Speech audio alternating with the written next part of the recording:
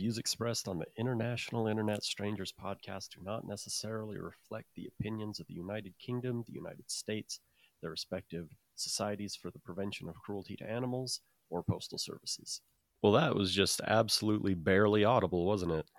Oh, I'm glad you said that. I thought it was just me. Yeah, no, look at the line here. Let's give a live read here. Let's Bill O'Reilly this. The views expressed on the International Internet Strangers mixtape do not necessarily represent the opinions of the United States, the United Kingdom, their respective societies for the prevention of cruelty to animals, or postal services. Bravo. Wow, Bravo. one take. Look at that. All right. Amazing. Beautiful babies. Welcome once again to the International Internet Strangers mixtape. I'm Damon. And I am Zen. Yeah, I don't have a clever intro this time. Let me check my notes, see if I've got any good follow-up to the end of prize for the first runner-up. Oh, here's what I've got. One thing I looked up, it is Lowestoft, you were right. I don't know how I put King's Lynn as the home of the darkness, but okay, so I have our official rankings so far. Oh, yeah. Something that I didn't have for the last episode. Something I've been wildly neglectful of, and now that I think I don't even have the Don't Ever Judge Me clip on the soundboard app right now. Oh, no. So, everybody, I'm going to take a second. Picture 1999 Corey Taylor yelling, "Don't ever judge me." Okay. All right. So, Zen's random stuff. You gave an 8 out of 10 for intent and a 6 out of 10 actual. 154 minutes A, I gave a 6.5. Disc B, I gave a 7.8, and combined, I gave a 7.2. And then your total for, or your rating for prize for the first runner-up was a 5. So, yeah, I stand by that. I still stand by the 5. It's my best work. No. Not as good as the first one, you say? No, I don't think so. Okay. All right. Well, there we go. Actual rankings or ratings. I think that's all I had written down. Oh, I need to find the disco version of Bringing the Disco King. It's twice it's come up on the show, and twice I've not found that disco version of it to post. Yeah, I've never heard it. I don't even know if it's out there. It must be, surely. Surely somewhere. It's not the Batgirl.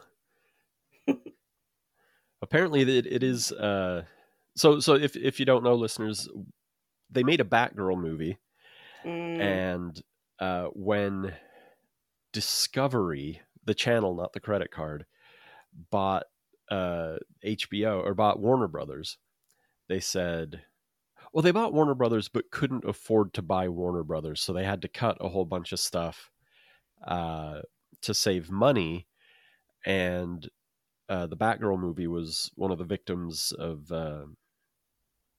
that sort of purge. And because they told the IRS so it could be a tax write-off, they said, well, we can't make money on this. They have to prove they can't make money on this by never showing it to anybody. So there have been a few waste. Yeah, it's pretty awful for a streaming service, HBO Max, that had I would say it's currently, I mean, as of 4 months ago, I would say it's the best of the big streamers, best of the ones I have, at least. It's got the most stuff that I watch. We don't have it over here, but like so many good shows are coming from, HBO and yeah. So like it just seems criminal, doesn't it, to have a film that is ready in the can? Yeah, it's like no one's going to see that. Ready in the can and desired.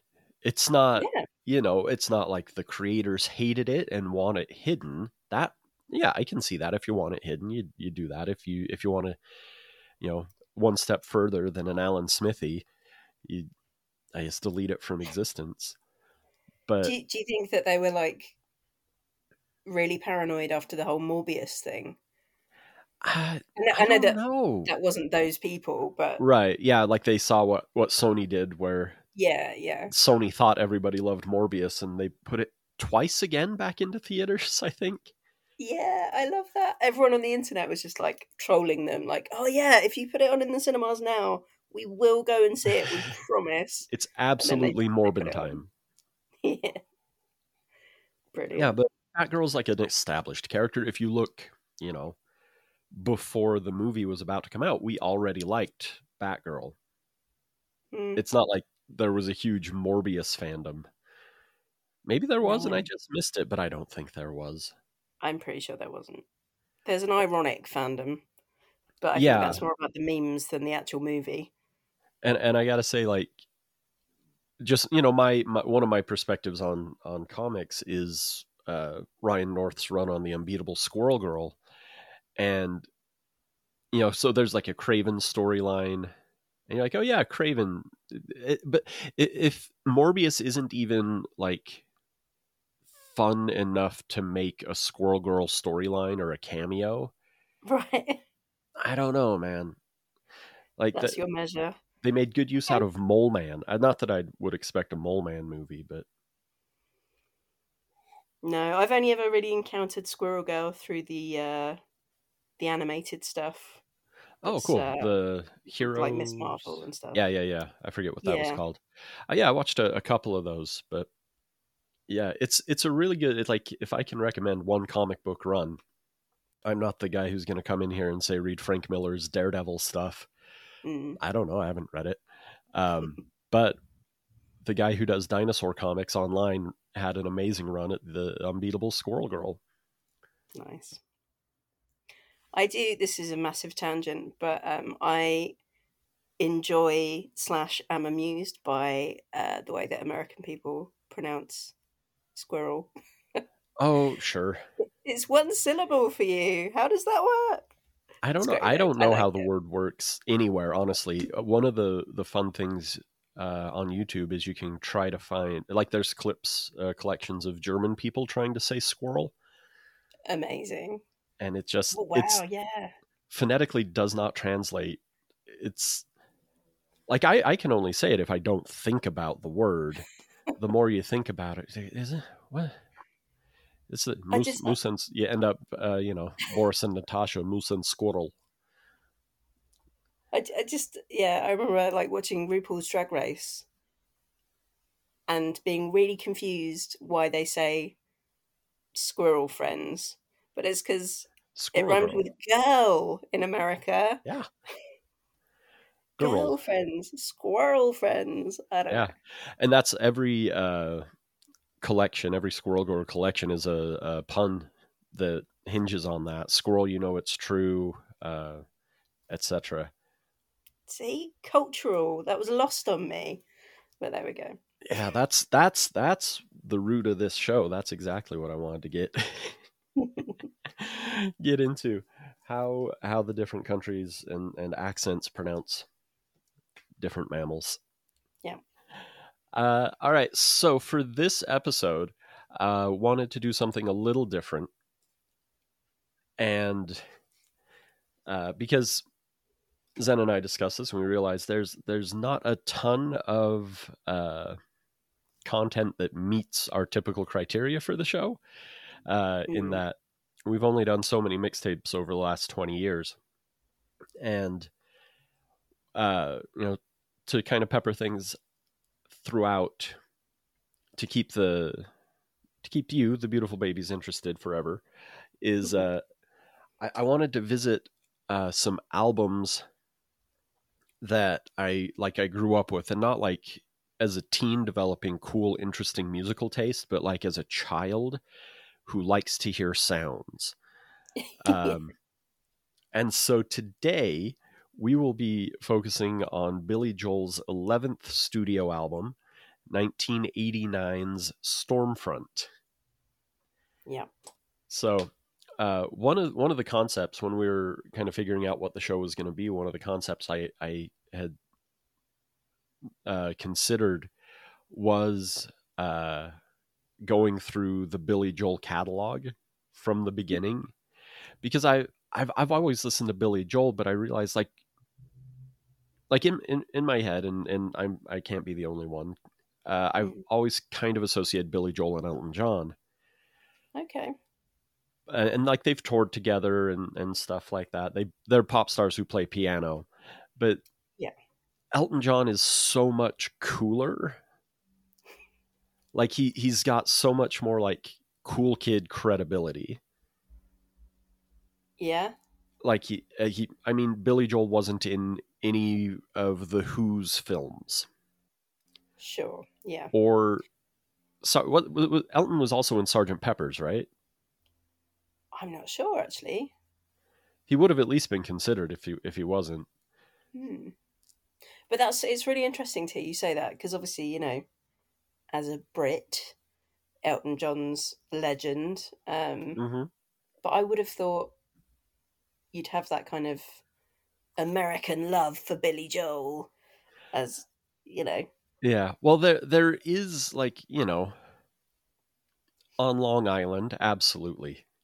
Right, right, right, Billy right. Joel's absolutely a Long Island hero. The way Springsteen and Bon Jovi are beloved by New Jersey, Yeah. but Springsteen's got a cool factor that the whole nation loves. Mm. Billy Joel was never going to do a podcast with Barack Obama. And so it was funny because I had revisited like The Stranger, I think, which was the other album that we'd considered doing today. Mm. And I think there is still, with early Billy Joel, there's still like an edge, I want to say, something close to it at least. Mm. But Stormfront, his second to last studio album, he stopped releasing new pop music in '93. By that time, he's like a superstar, like he's Mm. huge. He's selling incredible amounts of songs about Christie Brinkley. He is the world's number one source of songs about Christie Brinkley, and we forget that about him, but That it's reference is true. lost on me. I'm nodding and smiling, but Okay, I feel so much better about the whole Christie Brinkley thing. She's a model. She was a huge mm. model in the '80s, married to Billy Joel for a while, Mm. mother of his daughter Alexa Ray. And that's the only context I have for Christie Brinkley. Is Right, people would say, right, "Oh yeah, Uptown Girl's about Christie Brinkley," and I'd say, "Cool. This is how I know Christie Brinkley." The name sounds like a news anchor. yeah, Like it sounds like she does national news, but she was a huge model. But all that culturally for me never came up because yeah. she was the Uptown Girl, and that's all I knew. Wow, there you go. Yeah, yeah. My kind of touch points with Billy Joel are very few and far between. 1989's Oliver and no, 1988's Yeah. Oliver and Company.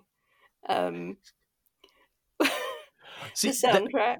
exactly. No, see that's another thing. If we're and maybe I'm forcing this, but if we're comparing Billy Joel and Elton John, Mm. Oliver and Company is no Lion King. I I mean, it's not, but and I still loved it. You know? to be fair, I really only knew, and to this day, basically only still know Oliver and Company from ads at the front of, maybe it was at the front of the Lion King, but we had a handful of Disney clamshell box movies, Mm. and they'd say, "Hey, these movies are out of the vault. Come buy them while you can." The Great Mouse Detective and Aristocats, and one of them was Oliver and Company. It's like, "Hey, we got songs by Billy Joel," and Yeah. that's my connection base. I've seen it once, maybe twice. See, because I am a ginge, and I don't know, little kids are weird. I was really obsessed with ginger things when I was very small.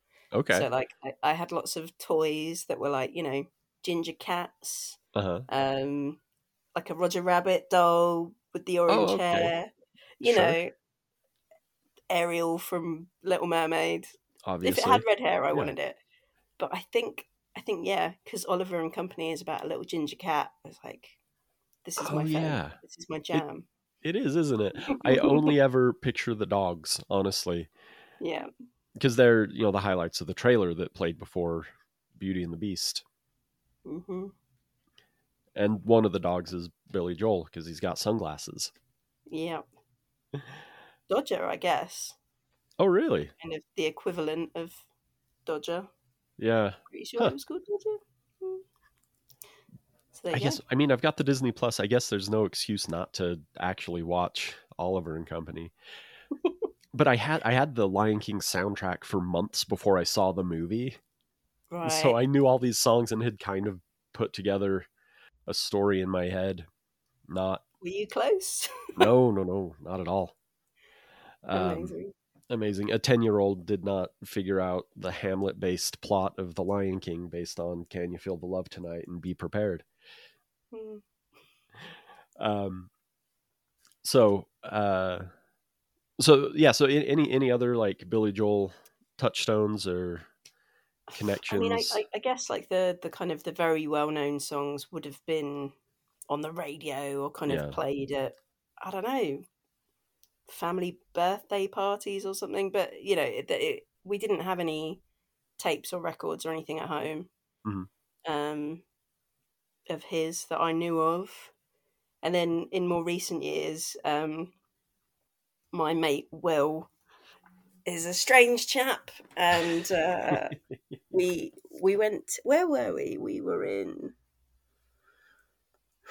We used to go on these like European trips with work, and I think we were either in Estonia or Germany, and we all went out and got very, very drunk. And then the next morning, as a way of expressing his like, uh, you know, unhappiness and terrible hangover, he Okay. walked Yeah. around singing Uptown Girl at Ye- about half speed in a thick Welsh Ooh. accent.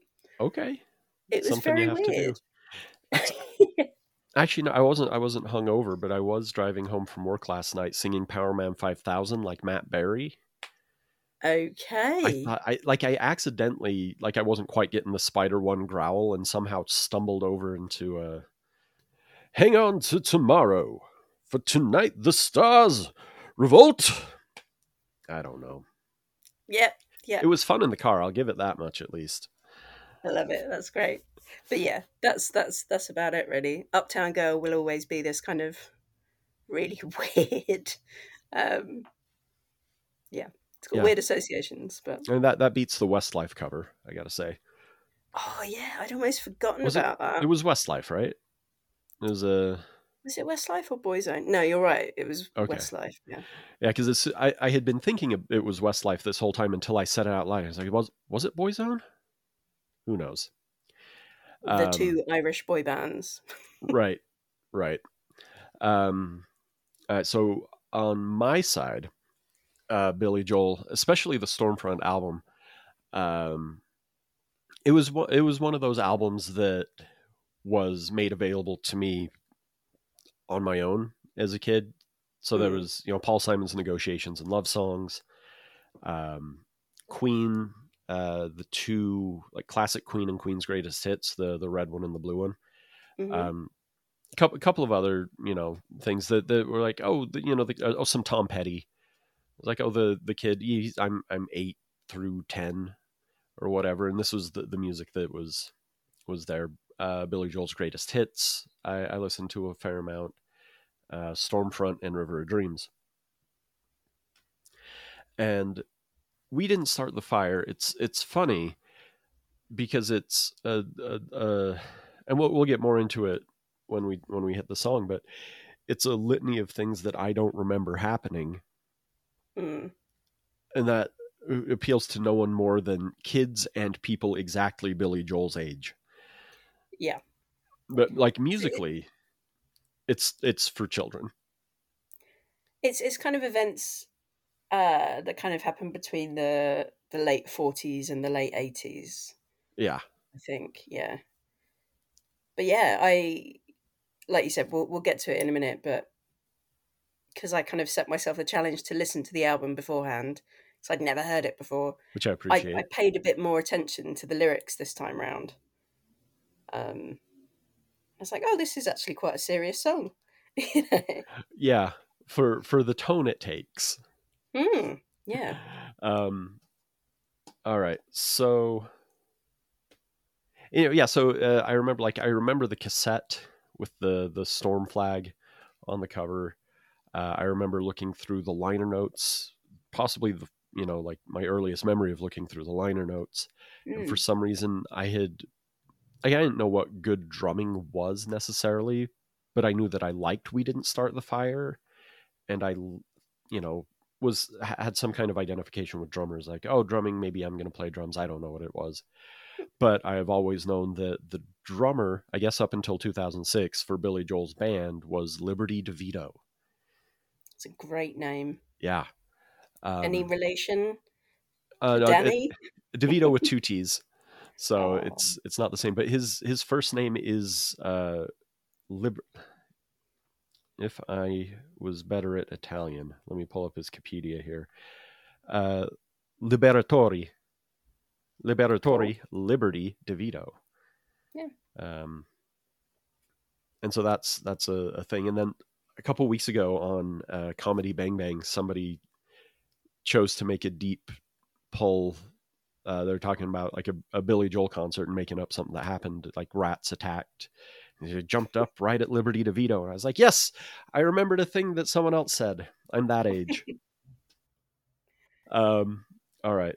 Well, gentlemen, let's broaden our minds. Lawrence? Yeah, Stormfront, 1989, 11th studio album. Comes after a 3-year break. The previous album had been The Bridge. I forget what the big single was off there, but looking at the track listing, there was like one big hit on that one. And so on this album, he had stopped working with producer Phil Ramone, and it was produced by Mick Jones, not of The Clash, but a Foreigner.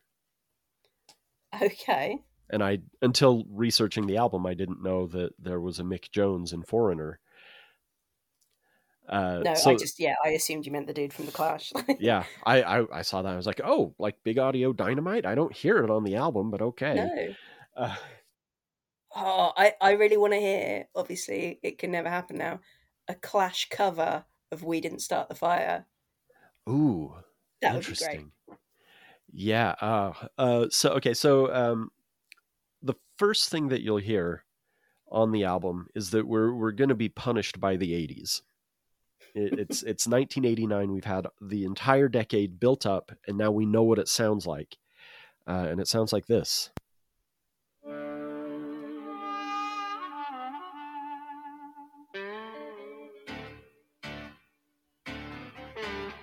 I need to turn this up, don't I? Let's try this again.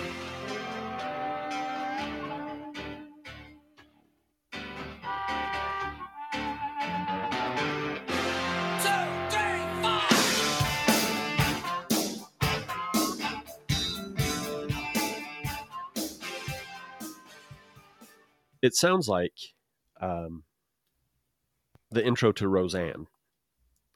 Yeah, It could be like Bon Jovi or something. It's got that like hard blues rock sound.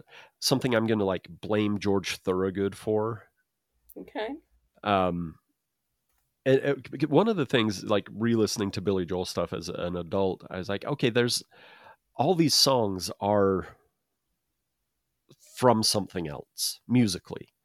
Like I don't feel like you hear a lot of innovation from Billy Joel, but you hear like a collection of what he's been listening to.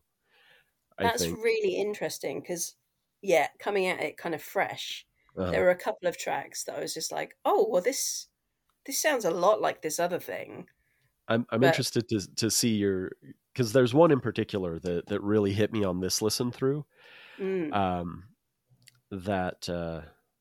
That I think you may have picked up on as well.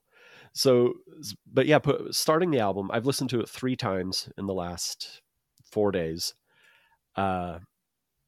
this one really hit me. I was like, oh, this is that 80s blues rock, just like, Mm-hmm. and you compare that harmonica to Piano Man, which Right. is so earnest and so you know, so youthful, and this one that's a person who has sold 8 billion albums, and it's got the drum tone that we can blame Phil Collins for, like that Yeah. gated, like pa. Oh, a couple things about the album. Um, how many singles do you think this 10-track album produced? Oh man. I mean, obviously, I know We Didn't Start the Fire was a single. That's Yeah. kind of. It's really hard to say what the other singles could have been. Well, for sure, like especially like this first song, That's Not Her Style, could have been. Mm, It sounds like the era. It definitely sounds yeah. like the radio. I pulled that intro clip just because it sounded like Roseanne, but Yeah. um, here's well, no, we'll get to the proper clip in a second. We want to do some preliminary stuff. So yeah, I guess 10 songs. How many of them singles? I mean, just like financially, they would have gone for more than one single from an album. Right. But I'm really not sure which ones. I don't know. I'm going to say like 3. So according to Wikipedia, and I was utterly stunned to see this, 7. What? 70% of this album was released as a single. That's insane. That is Um, utterly insane. yeah. So between, let's see, when was, so We Didn't Start the Fire, September 27th, 89. And then the last single was released in 91. What? They got their money's worth. Yeah, they really did. Um, so there's that. And then over the course of the 3 days that I was diving into this album, out of these 10 songs, how many do you think at some point made this guy cry? Oh, okay. Well, we've talked about crying at movies and stuff. I think you could be persuaded to be weepy.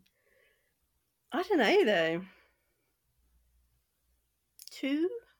Okay, so we got a guess of 2. We'll lock that in, and then as we progress through the album, we'll discuss it. Okay. I will say this: as the lesser songs on the album began to annoy me more than the good songs on the album began, lifted me up, that number dropped. But Hmm. okay, so track 1, That's Not Her Style. Here's a bit of it.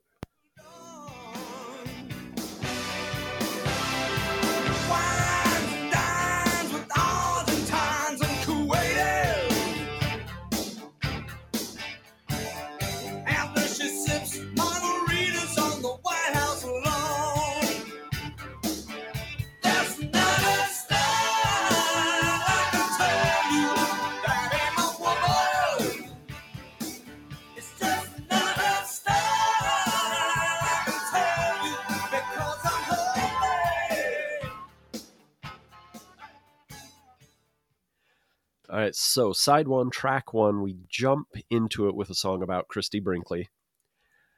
A song about how the public's perception of what a supermodel's lifestyle must be like. Mm. It's just not an interesting song anymore to me. I liked it as a kid. The clip I picked here, I had always like sonically connected to "She Wines and Dines with Argentines and Kuwaitis." That's fun. Yeah. I love a good demonym showing up in a song. But yeah, listening to this album 3 times in 3 days, this one definitely wore on me. It's a very, like, it's a product of its time. I'm not that interested in. Yeah, that's fair. Yeah. I think coming at it with fresh ears, I kind of enjoyed some of the lyrics, but yeah, I wasn't like ooh, I want to listen to this again. You know, I wasn't going to add it to any of my playlists or anything. Yeah. Oh, and I think when I figured out that it was about Christy Brinkley, that kind of brought it down a level. Like, oh, it's a fun song about somebody. Like, a bunch of Billy Joel songs are fictional, you know, like slow story songs and stuff. Mm-hmm. And I was like, oh, he's got a famous wife. I don't know. It just kind of deflated it a touch. Yeah, I don't know. I kind of got that vibe.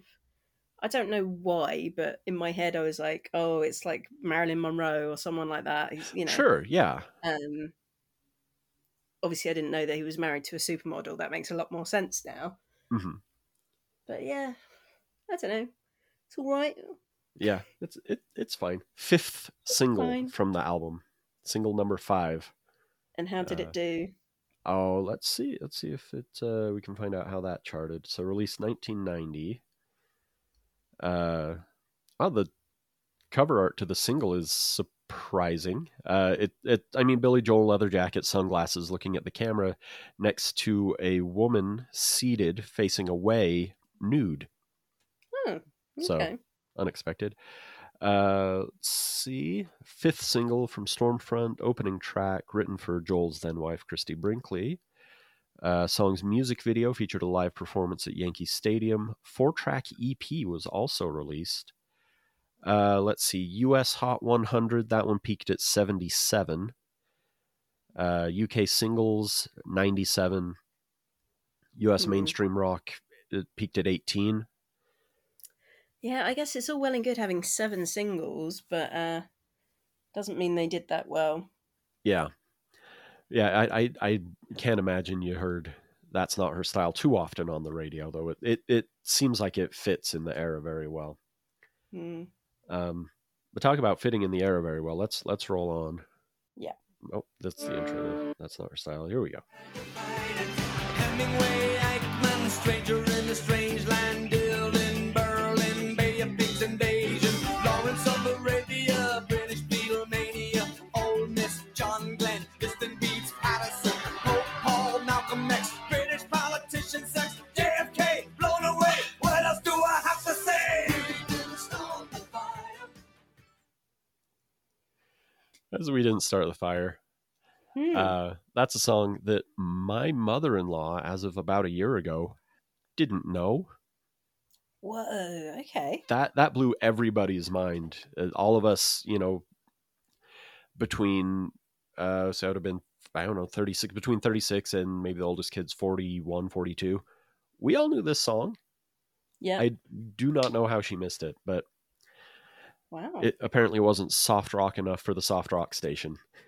Fair. So we didn't start the fire. What's your background on this one? Because it's I feel ubiquitous, you know. Oh yeah, totally. It's, you know, that it's I mean it's used in films and TV shows aside from anything else, but yeah, I just think of it as like a pop song from my childhood, you know. But I had never really listened to the lyrics. Like there's a few key phrases from it that, you know, I kind of know. Space Monkey Mafia. Right. But yeah, it actually, listening to it this week, and then some of the later songs that we'll talk about in a minute, kind of got me starting to wonder if this was some sort of like, bear with me on this. Okay. There's a lot of songs about like sailors and mariners. Oh yeah. But there's also a lot of references to the Cold War. There are, yeah. So I was like, is this some sort of weird concept album? Have I missed something here? Is there some sort of like, I don't know. I felt like there was a thread that I was missing. It's almost there. Like it's not directly a concept. It's not, you know, like half. You could probably divide it into roughly thirds though. Songs about Christy, songs about the sea, and then songs about the Cold War. Yeah, of which I would put this in the Cold War category, obviously. Yeah. But the other thing that kind of occurred to me listening to this time round was, you know, we didn't start the fire. It's basically talking about how messed up the world is, and it's like, oh boy, yeah, we need a modern version of this, don't we? Yeah, and there's always, you know, some attempts to pull another couple verses Mm. out of it. I don't think he has done very much as far as that, but I know like people will try. So the song came about. What I saw was Billy Joel was speaking to Sean Lennon's friend. So I'm assuming Right. Sean was also there. Sean's friend was 21. Billy was about to turn 40. And the friend was talking about like, oh man, it's the worst it's ever been, and the world's so bad. And it got Billy thinking like, well, you know, we've had some stuff already. Yeah. And so the song goes from 1949, when Billy was born, as we'll learn in Leningrad. So it starts in 49, goes up to 89. It takes a lot of liberties with the 70s, just skips right over, honestly. I was listening, I was like, this is the fourth verse and we just killed Kennedy? Like, I mean, maybe the JFK is the end of the third verse, but it goes, you know, Watergate 72, punk rock, that's 75, 77. Like, there's a huge jump. We just like skip right up to AIDS, crack, Bernie Getz. So you want to get all the contemporary stuff in there as well, I guess. But I just thought that was funny. That was something I really noticed on this listen. I was like, oh wow, we're really skipping along here. Once after Woodstock. What else do I have on here as his lyrics? Oh, this is Billy Joel has said this is one of the songs where very few times has he written the lyrics before he had a melody to go with it. And he says you can really tell. He compared it to the buzzing of insects, I believe. Okay. I was like, yeah, it's hard to listen to many times. As an adult, as a kid, couldn't stop me, man. I didn't need that much of a chorus. I do like listening to it now. I mean, you know, having listened to it in full and quite intently, I probably don't need to listen to it again for a little while. Right. But I just noticed that, you know, as an adult, I actually get most of these references now. Yeah. You know? They're not just funny words. Yeah. Also, a lot of Southeast Asia references, like the, you know, stuff that like wouldn't click in my head as a kid, but like looking at the actual lyrics, like, oh, that was the leader of South Vietnam. And that's, you know, Ho Chi Minh, you hear, you know, Ho Chi Minh, but Lian Kai, whoever rhymed with Bridge on the River Kwai, like, I don't know who that one is. No, to be fair. Anyway, there's those. What else was I going to say about We Didn't Start the Fight? A lot of lyrics I didn't understand as a kid, just fully mishearing thalidomide. I'd never heard of thalidomide. I heard the little mind, like children of the little mind, like, oh, these are ignorant children. I didn't know most of the references. That's a weird one. I feel like maybe did that happen in the US or did it just happen in the UK? The thalidomide thing. You know, I don't know.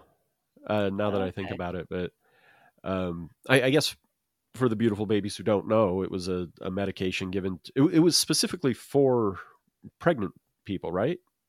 Yeah, I'm. Or was it for wrong. something else? I'm gonna have to Google it now, but I think it was like a vaccine, which is where a lot of anti-vax stuff comes from. That was for pregnant women, and it had some.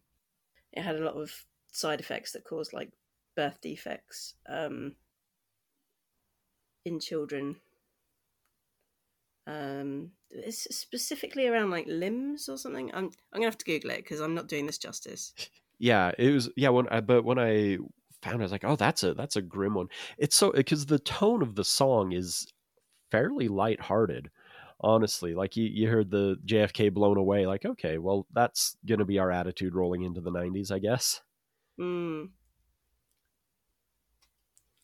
And while you're looking that up, I will, for the record, note on my first listen through of this album, it would have been on, what's his, Saturday, Friday, Thursday, would have been on Thursday, I think. This was the first song to get me weirdly emotional. Fully did not expect that. Really? Yeah. I don't know if it was the altitude or what, if I want to throw excuses on something, but yeah, this is song number 1. Wow. Yeah, this is not particularly useful. It was a medication used to treat a number of cancers Okay. and skin conditions. But yeah, it led to blood clots, neuropathy, and in pregnancy resulted in malformation of the limbs. So yeah. Yeah, there is some really dark stuff in that song. It kind of surprised me in a way. It was almost like, it kind of reminded me of like, you know, you've got these like folk kind of protest songs. Yeah. It's that kind of, who am I thinking of? Brain's gone. No. Oh, okay. But yeah, it's like that, but with the most 1989 production you could fathom. Yeah. Absolutely. So, I mean, we talked for a million years about We Didn't Start the Fire, but let's roll on. This is the first single from the album, We Didn't Start the Fire. Obviously, that's your lead off track, like your album seller. All right, this is track 3. People back online do count on me, so if you see my Downeaster Alexa, and if you work with the rod and the reel, tell my wife I am trolling Atlantis, and I still have my hands on the wheel.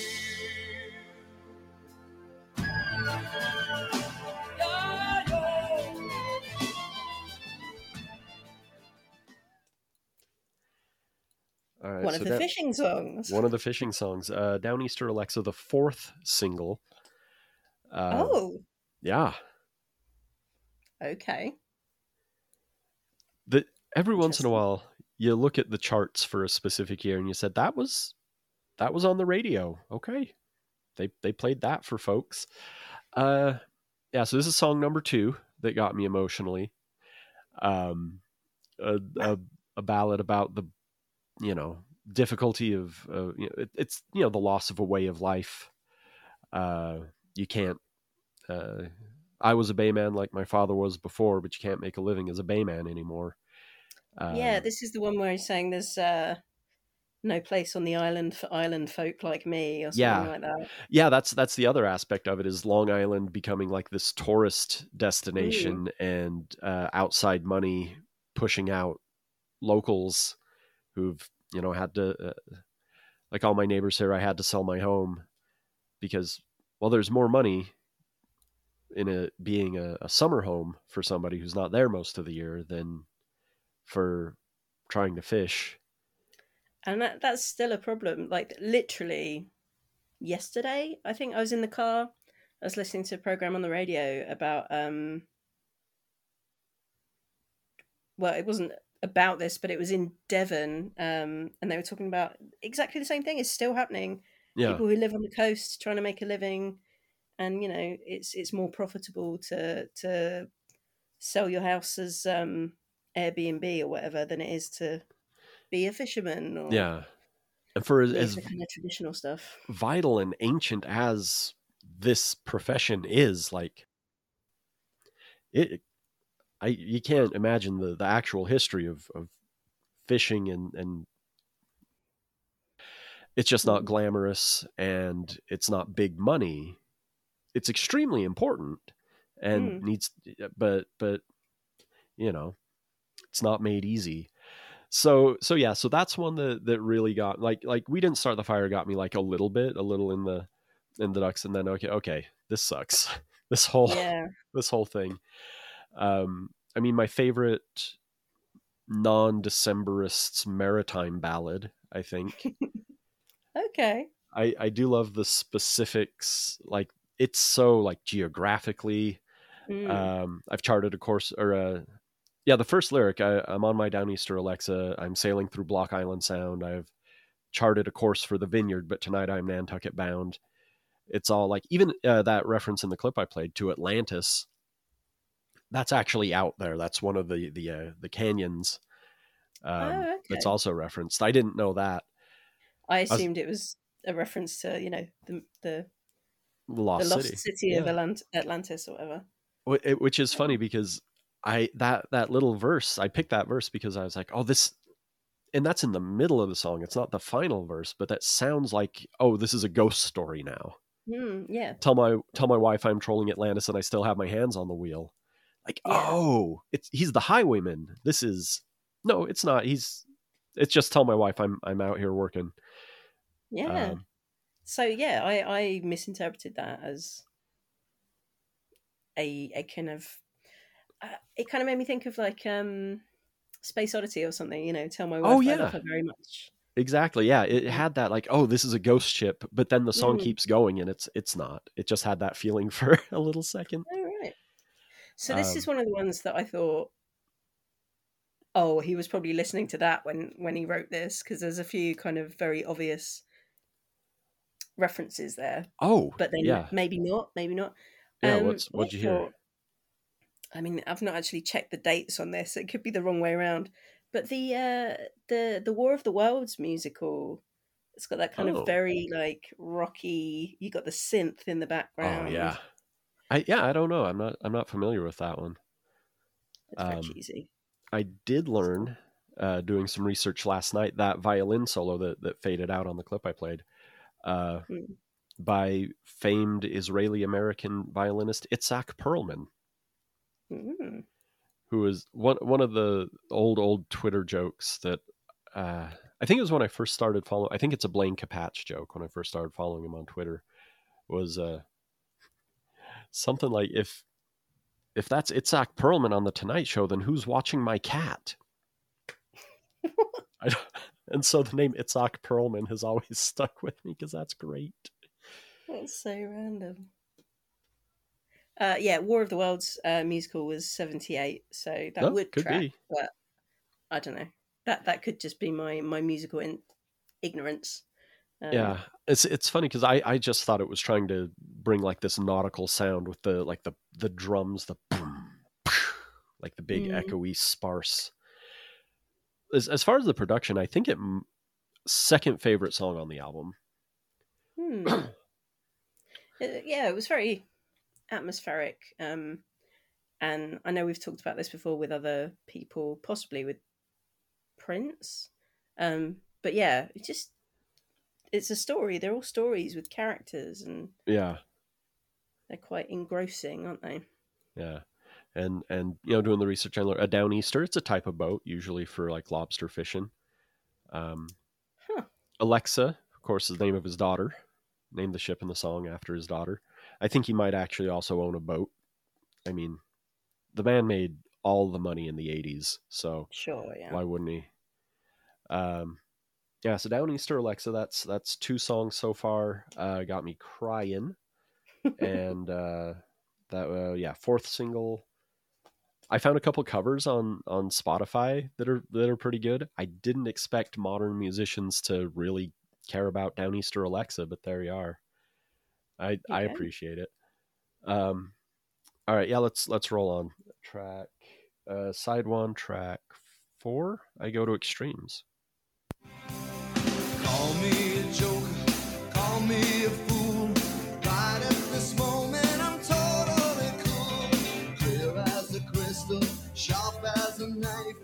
I feel like I'm in the prime of my life.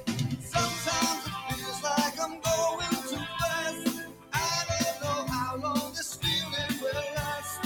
Maybe it's only tonight. Darling, I don't know why I go to extremes. This was surely one of the singles. Yeah, this is the 3rd single. Yeah. Yeah, it's really got that feeling. I loved it as a kid. This was one of my favorites as a kid, and there's like little phrases in there that, kind of the first time I'd really heard those, and that was always my connection to it, but nobody else is, making mental connections to Billy Joel's, the 3rd single from his 11th album. It kind of feels like a a theme song for like a really 80s, I don't know, like a lawyer show or something, you know? Oh, it totally does. Yeah. Well, see, lyrically, I was thinking this is like the most musical, like stage musical. Clear as a Yeah. crystal, sharp as a knife. I feel like I'm in the prime of my life. This is like the third song in, maybe second song. Like, there's like an introduction. Grease is the word. I don't watch a lot of musicals. And then, we meet our high-powered executive lawyer or whatever, and he's Yeah. saying clear as a crystal, sharp as a knife. I feel like I'm in the prime of my life. It's got Yeah. a total stage show feeling. Definitely. Again, song about his relationship with Christy Brinkley and kind of an apology for his behavior, but poppy as hell. Yeah. I mean, that's all I got for that one, really. I liked it a lot as a kid. Yeah. Yeah, I don't know. Lyrically, I enjoyed it. Just, yeah, super poppy, super 80s. Yeah. Yeah. One of the more enjoyable tracks. Yeah, it's an obvious single, I think. Yeah, totally. Okay. It is kind of a fun. Let's roll on to side 1, track 5 is Shameless. It's out of my hands. I'm shameless. I don't have the power now, but I don't want it anyhow. So I gotta let it go. I'm shameless. Shameless as a man can be. You can make a total fool of me. I just wanted you to know.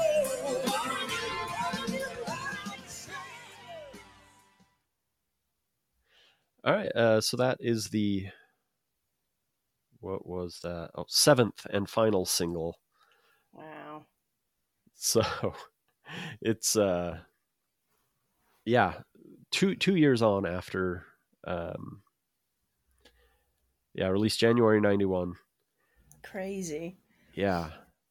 It's a this is an interesting, in just kind of glancing at the Wikipedia here. In 93 on stage in Boston, Joel introduced the song by saying, "I wanted to write a song like a Jimi Hendrix song, Back in the 60s, he was one of my idols, Jimi Hendrix." I don't hear that. I do not hear that. I mean, bless you, Billy Joel, but no. If anything, I mean, it's just a kind of like, late 80s, early 90s rock ballad. Like, Yep. I could see like Aerosmith doing it, or like even like Whitney Houston or something, like really belting it out. Well, You've got those kind of gospel background backing vocals.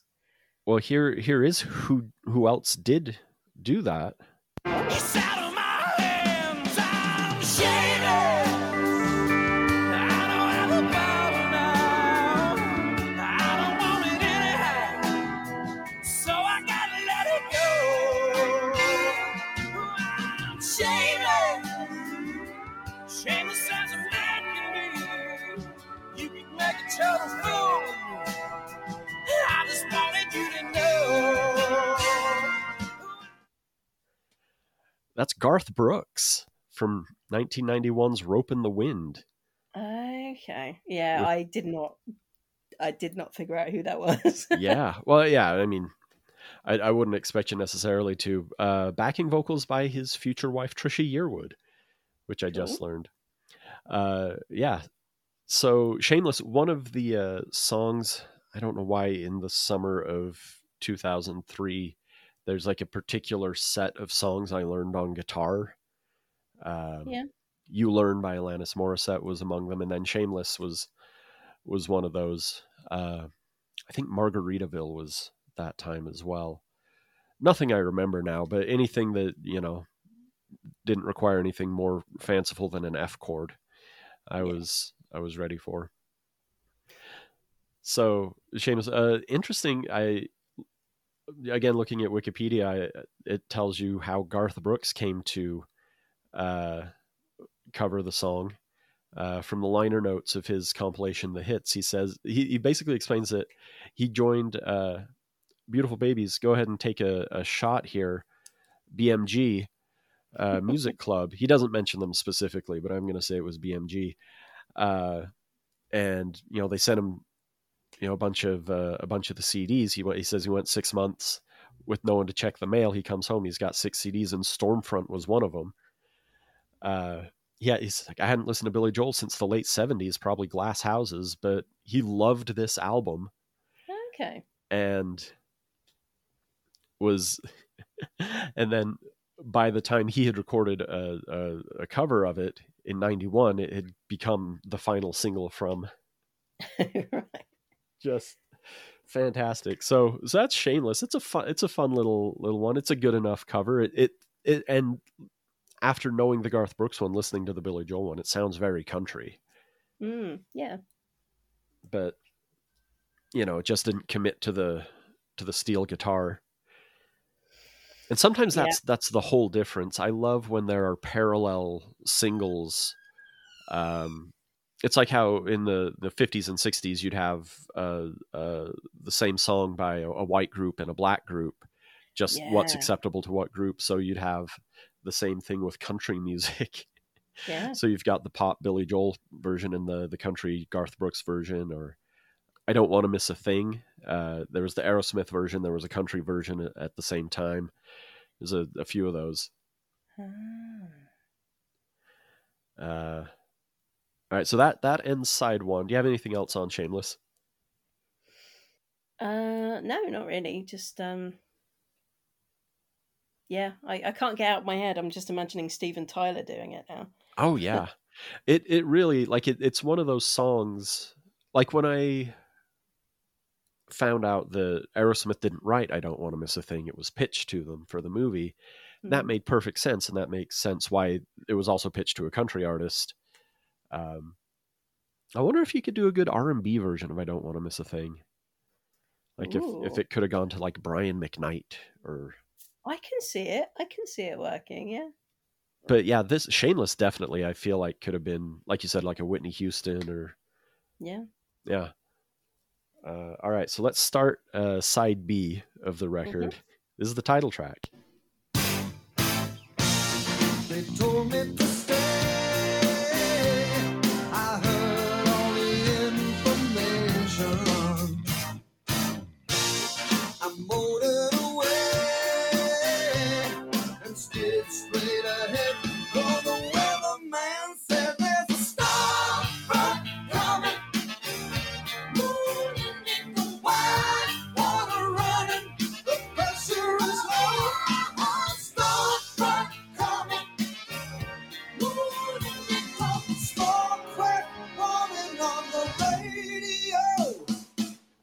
All right, so that's the title track. That's Stormfront. Somehow, not a single. Yeah, that's mad. I mean, we're talking about he seems to wear his influences on his sleeves a bit. I mean, who did you hear on this one? Sledgehammer by Peter Gabriel. Exactly, Sledgehammer by Peter Gabriel. Yeah. Like I heard it and then I saw it, and so yeah, definitely. And that, like the horns on it. Oh yeah, just they could be siblings. The songs. Another very nautical. Oh yeah. This is one of the. I listened to a lot of Decemberists. I've never heard another song mention the Beaufort scale. Yeah, it's fun. It's kind of a nothing thing, but like musically, it's great. It's I didn't grab the clip, and I should have, but it's got such like a weird breakdown. Like it's more artsy than I think any. In a like a Peter Gabriel sort of way, like playing with the rhythms and the horns and stuff cuts out and comes in. It's got a real interesting breakdown. I wish I'd grabbed that, but yeah, it's fun. I like it. It's an okay tune. Yeah. It doesn't bum me out the way like That's Not Her Style kind of does. He's like, oh, it's fine. It did confuse me because that's the cultured as I was as an 8-year-old, that's my introduction to the term mood indigo, which I always thought was a weather term, but it's not. It's just this blues song from it's, I think, Miles Davis. Okay. It's not weather related at all. I always kind of thought it was. No. So, I'd never even considered it. So,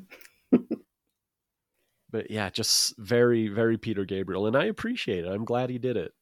do you think maybe that's why it wasn't a single though? Is that they were like, "This is great," but the critics are just gonna say you've ripped off Sledgehammer. So, That might actually be it. There's some basis to that. yeah. But it's part of the 30% of the album that wasn't released for radio play.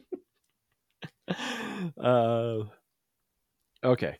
So big, fun, bouncy, no problem. And then Leningrad. So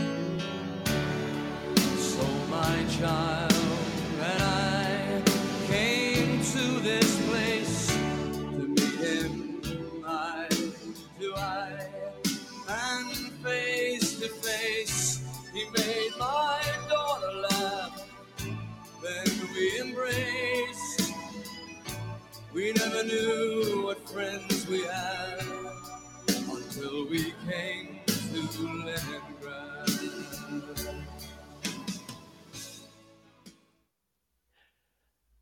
All right, so this is song number 3 that emotionally wrecked me. Yeah.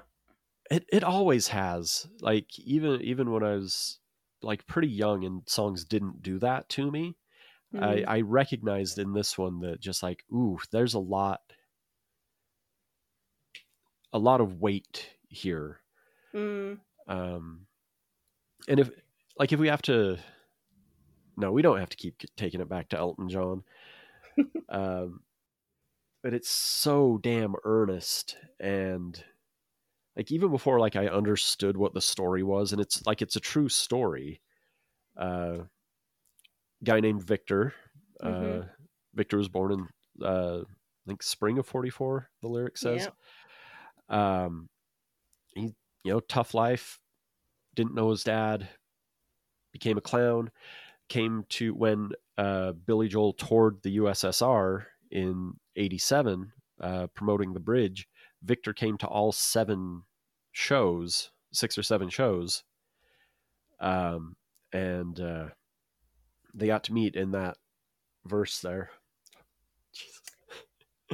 To meet him eye to eye and face to face, he made my daughter laugh, and then we embraced. The message of the song is very earnest and obviously heartfelt, but I just couldn't get over how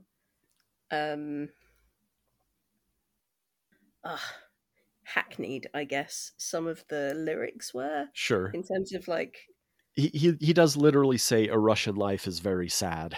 Yeah. I that did. So this is the one song that all 3 times I listened to the album, at work, you guys, all 3 times got me. But even on the last listen, even while I was blinking back everything, I was like, that lyric is not perfect. I mean, that's fine. Not every song has to be poetry, but yeah, there were just a couple of times that I kind of grimaced a bit. I was like, oh, and kind of like but then thinking about the song coming out in 89, like I think the Berlin Wall was still up. Maybe if not when the song was released, but while it was being written, there's a possibility there. But the view of the West towards Russia, it does fall into some of those cliches and exoticizing the other and everything. Like, oh, it's very miserable and everything. But it also single-handedly ended the Cold War. This song. The song, yeah, amazing. It's I've been doing a bit of Googling about the Cold War today because Mikhail Gorbachev died last week, oh, so I'm that's going to right. do a round about it in the quiz. And yeah, just some of the stuff, man, just like, you said, it's kind of exaggerating a little bit. think it was pretty bleak in Soviet Russia, you know. Well, you know, what's funny, I just made this connection. So this song just like gets me right in it. I don't know why. I don't have a real connection to anything that happened. It's a good story. Yeah. About people coming together. And then the Robin Williams film Moscow on the Hudson. Don't know that one. No, it's not beloved. It's not a critical darling necessarily. It's sometimes sort of a punchline. Robin Williams plays a Russian who he's I think there with a circus or something, like a cultural thing. They're touring New York, and he leaves, like he escapes basically, or defects. That's the word. That movie also just waterworks the whole time, and I'm sitting there. I'm like, why is it this? Why is it this? Because I'm not I'm not a real America guy. And America stories told from America perspectives, I don't care, whatever. But this story, but yeah, Leningrad by Billy Joel and the Robin Williams film Moscow on the Hudson, just East meets West, and I just go like. I was okay through Rocky IV though, if the listener was wondering. No problems there. Gosh. Yeah, and just like it's a sparse arrangement, little synthesizer. It's got kind of a Great Gates of Kiev sort of feel at the end of the clip there. I just kind of noticed now. It's kind of got trying to get a Russian sound or a Soviet sound in there. Second single. This is the follow-up to We Didn't Start the Fire. Yeah. That is nuts. Let's see how that charted. My goodness. Especially after such an obvious pop song. Yeah. Charts. It peaked at number 17 in Belgium. 68 on the Eurochart Hot 100. Does not appear to have charted in the US. Peaked at 14 in West Germany. 53 on the UK singles chart. Did very well in the Netherlands. Wow. So, see also list of anti-war songs. Yeah. Yeah. That's going on my music round this week. Fitting. Yeah, no, it's sweet as hell, and I love it. And we got to move on. There we go.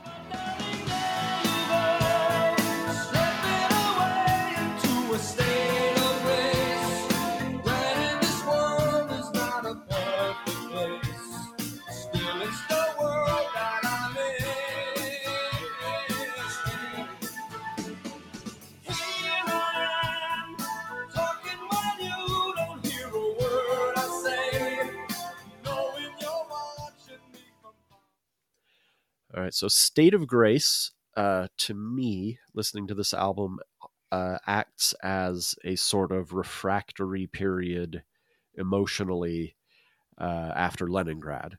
It gives you a chance to not worry about what's happening on the album. It's some pleasant enough sounds. Wasn't a single. It's there. Yeah, I'm glad you said that. It kind of felt like filler to me.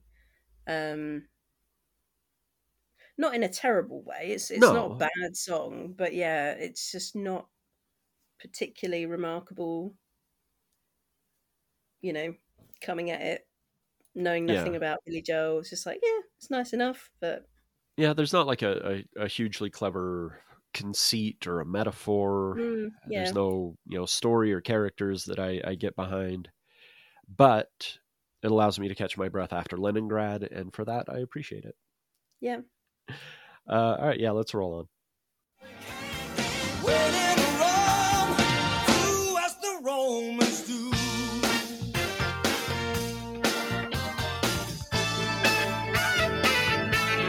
It's Saturday Night Live with Dana Carvey.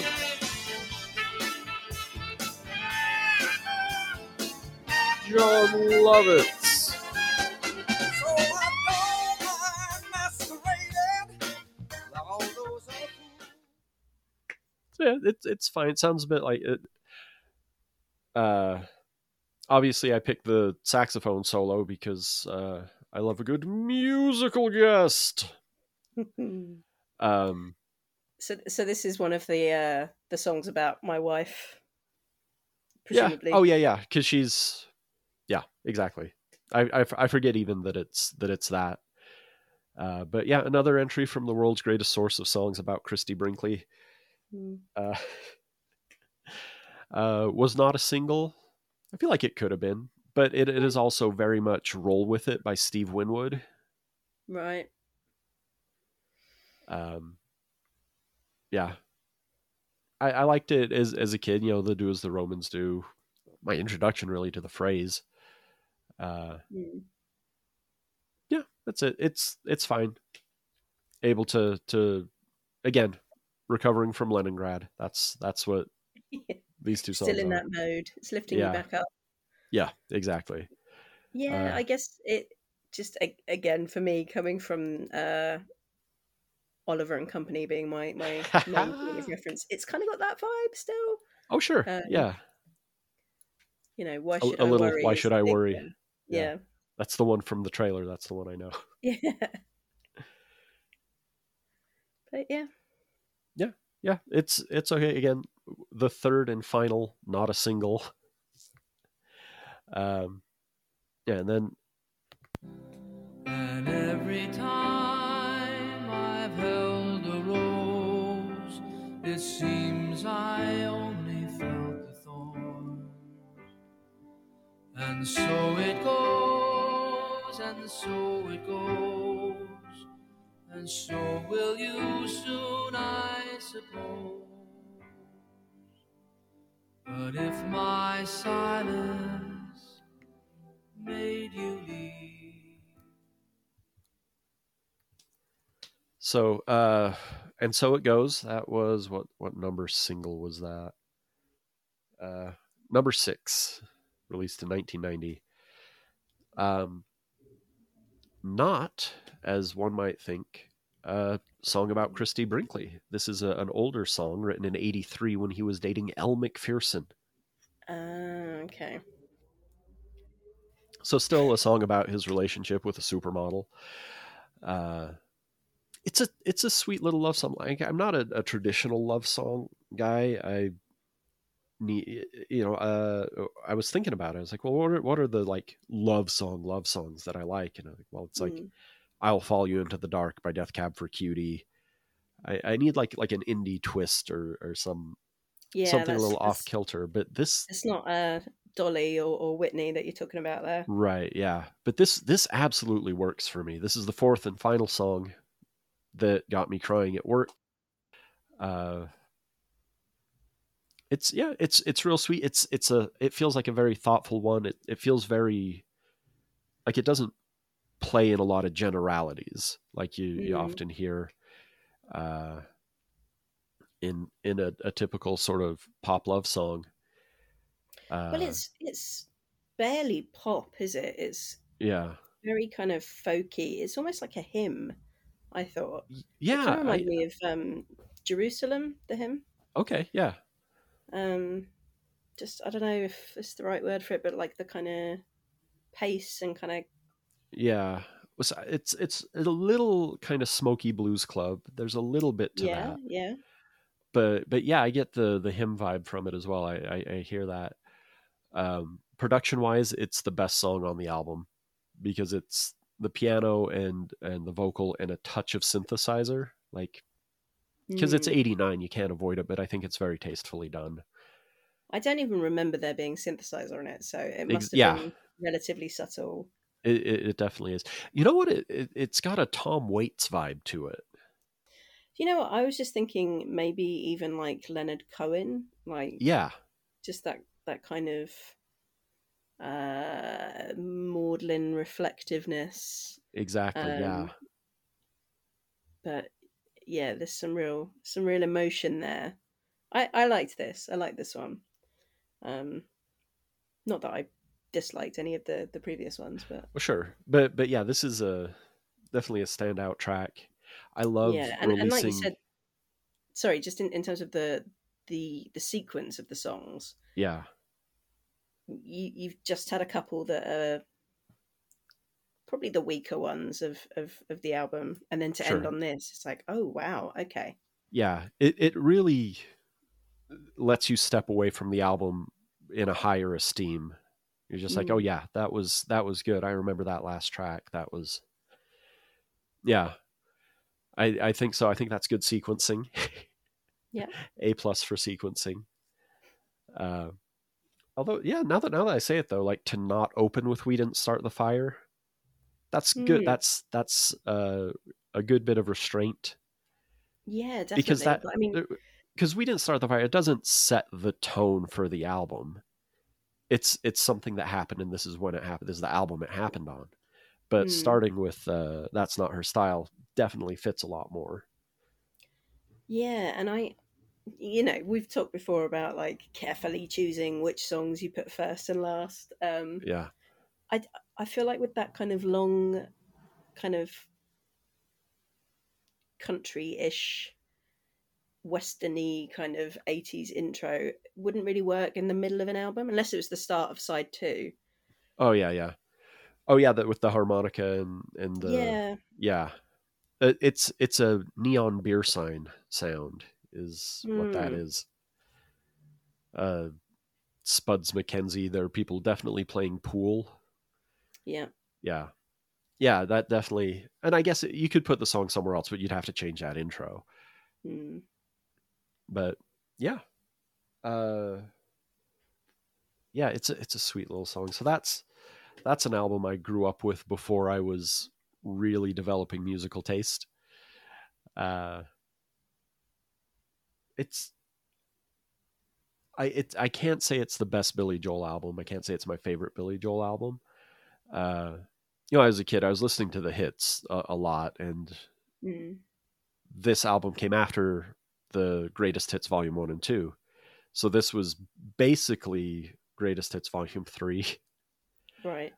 When that finally did come out, it was a lot of these and the songs from River of Dreams, which I also listened to a fair amount. Hmm. That was the tour that my parents saw him on. It was Cool. the 93 River of Dreams tour. I had that t-shirt for a long time that they bought at that tour.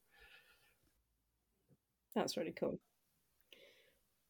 Well, yeah, I mean, as an introduction to Billy Joel, kind of. Yeah. Yeah, I thought it was good. It was varied. I know that he's done a lot more kind of folksy, piano-y stuff earlier on, but I don't know. It feels like a slice of the late 80s. It really It's does, yeah. um, yeah. Yeah, I think would probably listen to it again. we covered it well. I think we did it justice. I'm excited to not feel like it needs to be on my daily playlist anymore. So I'm going to go to work today and not listen to Stormfront by Billy Joel. Yeah. I should figure out what I want to listen to. I'm all the way caught up on my podcasts, and I finished The Outsider audiobook. Cool. Yeah, I think the last disc didn't quite rip very well. I didn't quite get the exact finish, but I got close enough that I feel good about it.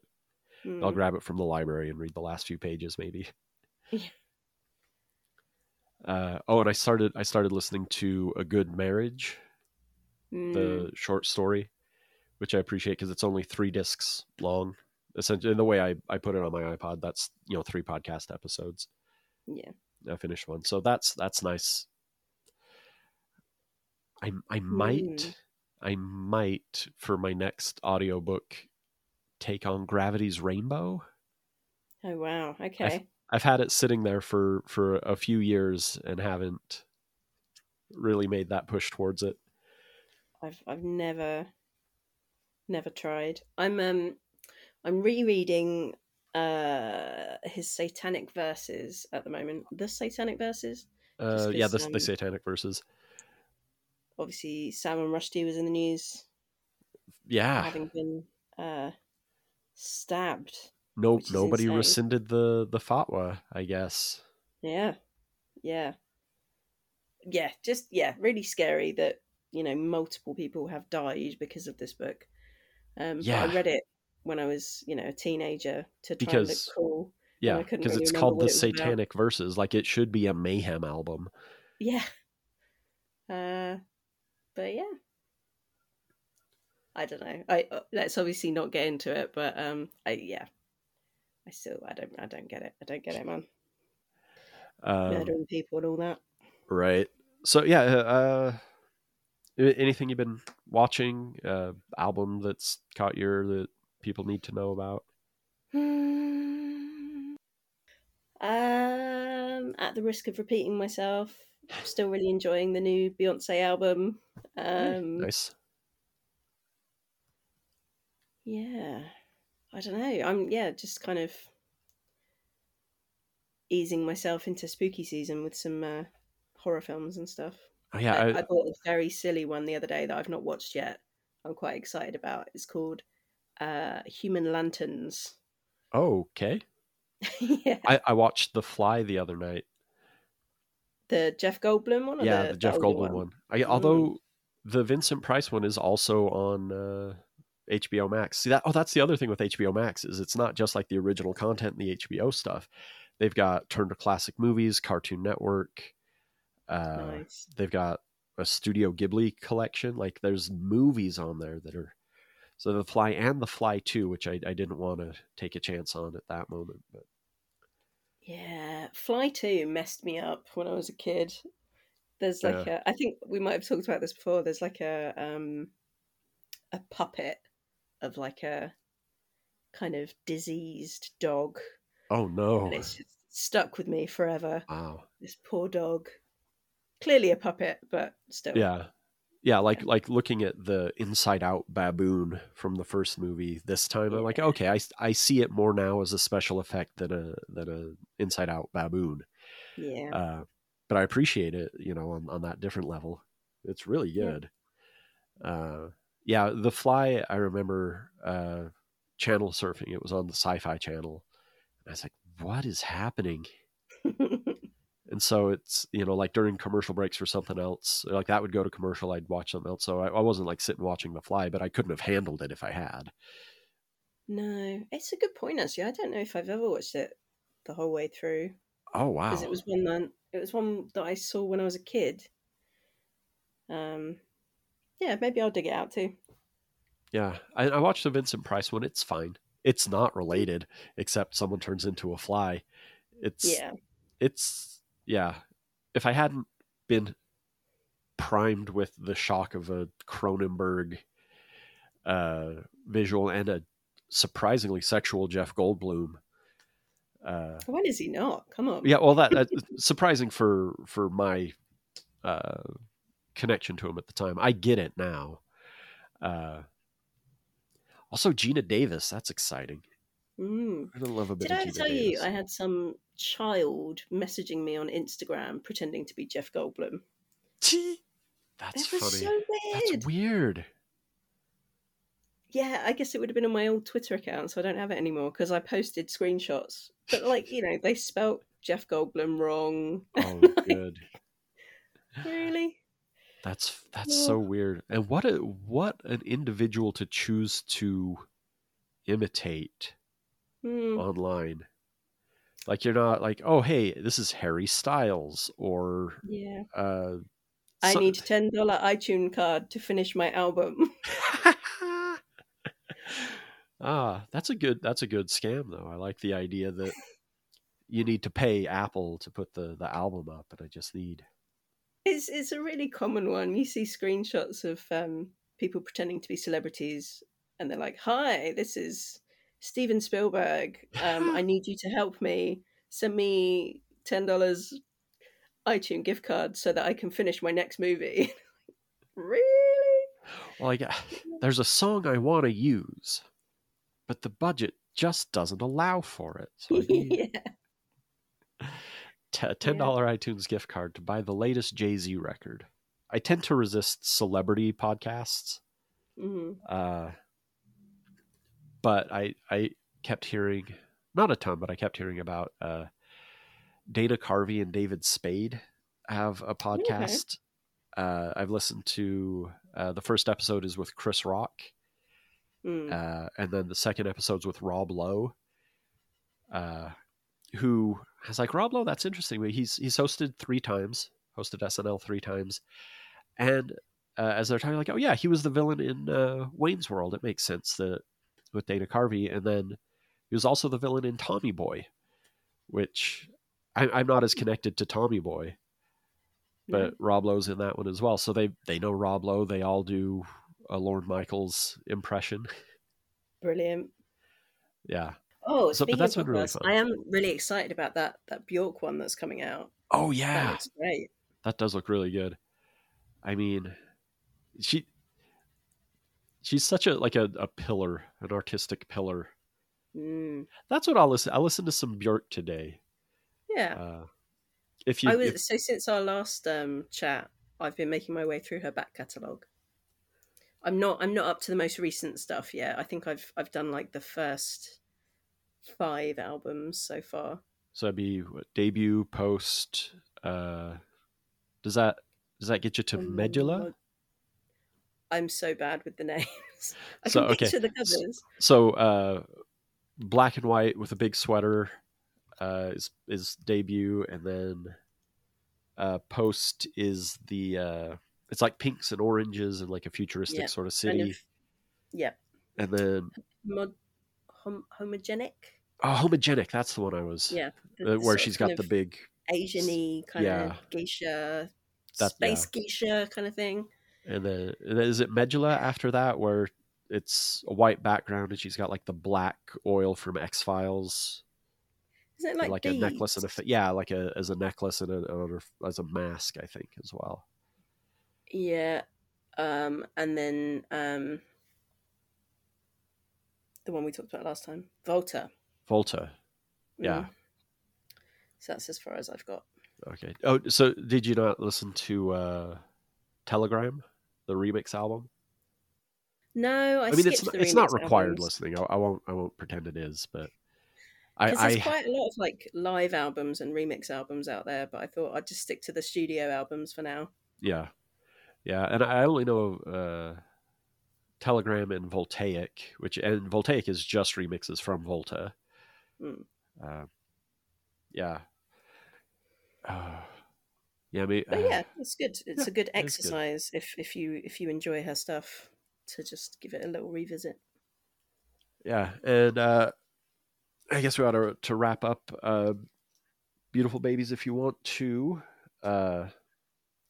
see what albums I choose to listen to at work, you can follow me on Twitter at GoBoy72. I've got a thread of that.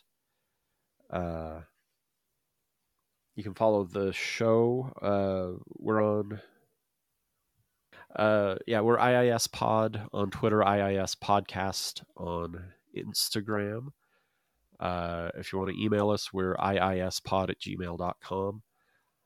And of course, we've got our fake Patreon, where you can not give us money because we don't want to have to produce that extra content. That is, of course, fakepatreon.com / very important you do a / IIS Pod. This week on the fake Patreon, we will be trying to remember our old MSN Messenger statuses. So you can hit us up over there. Once we have a few more fake patrons, we'll be reading the names on the show to as kind of a shout out, as a bit of a reward. Let's see. Yeah, anything else? No. All right, then. Well, as always. Hey, BJ. What's up, man? Oh, Beans, I told you not to call me that. Hey, you want to hit Billy? Oh, no thanks, Isabella. I gotta stay sharp if I'm gonna write my story songs. Yeah, you stay sharp, BJ. We're gonna go dance naked on the beach. You want to come? Oh, I can't. I told Captain Jack I'd hold his rod. Yeah, you go hold his rod, man. Standing on a dock, looking at some water, waiting for a change to come my way.